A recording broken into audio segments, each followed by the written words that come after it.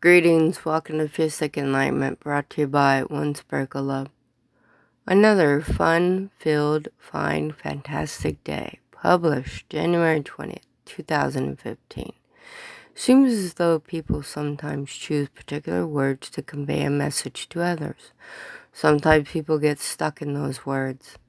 Seems as though the F-bomb has really taken over in certain vocabulary. I find that getting stuck on a particular word creates a stuck mind, a stuck way of thinking, which creates a stuck lifestyle.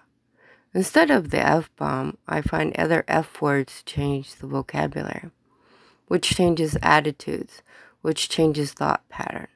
I do say friggin', or freak this or that.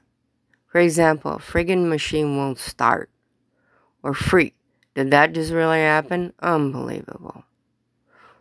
Or, did you just freaking see that? Instead of saying, I don't like this or that, I say, I prefer this over that.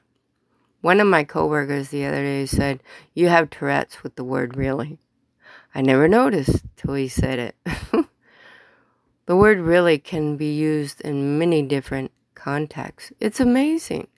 Instead of thinking negative or saying negative thoughts, I use the word really in its place.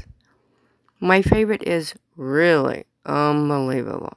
I just shake my head back and forth, wondering how some people actually make it through life sometimes because they forget to use their brains. And then I laugh.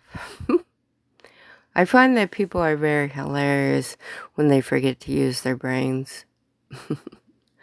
Like when people go to the store and leave their product on top of their car and then drive away. I just shake my head and say, oh my goodness, really? Really? Find new words instead of the F-bomb.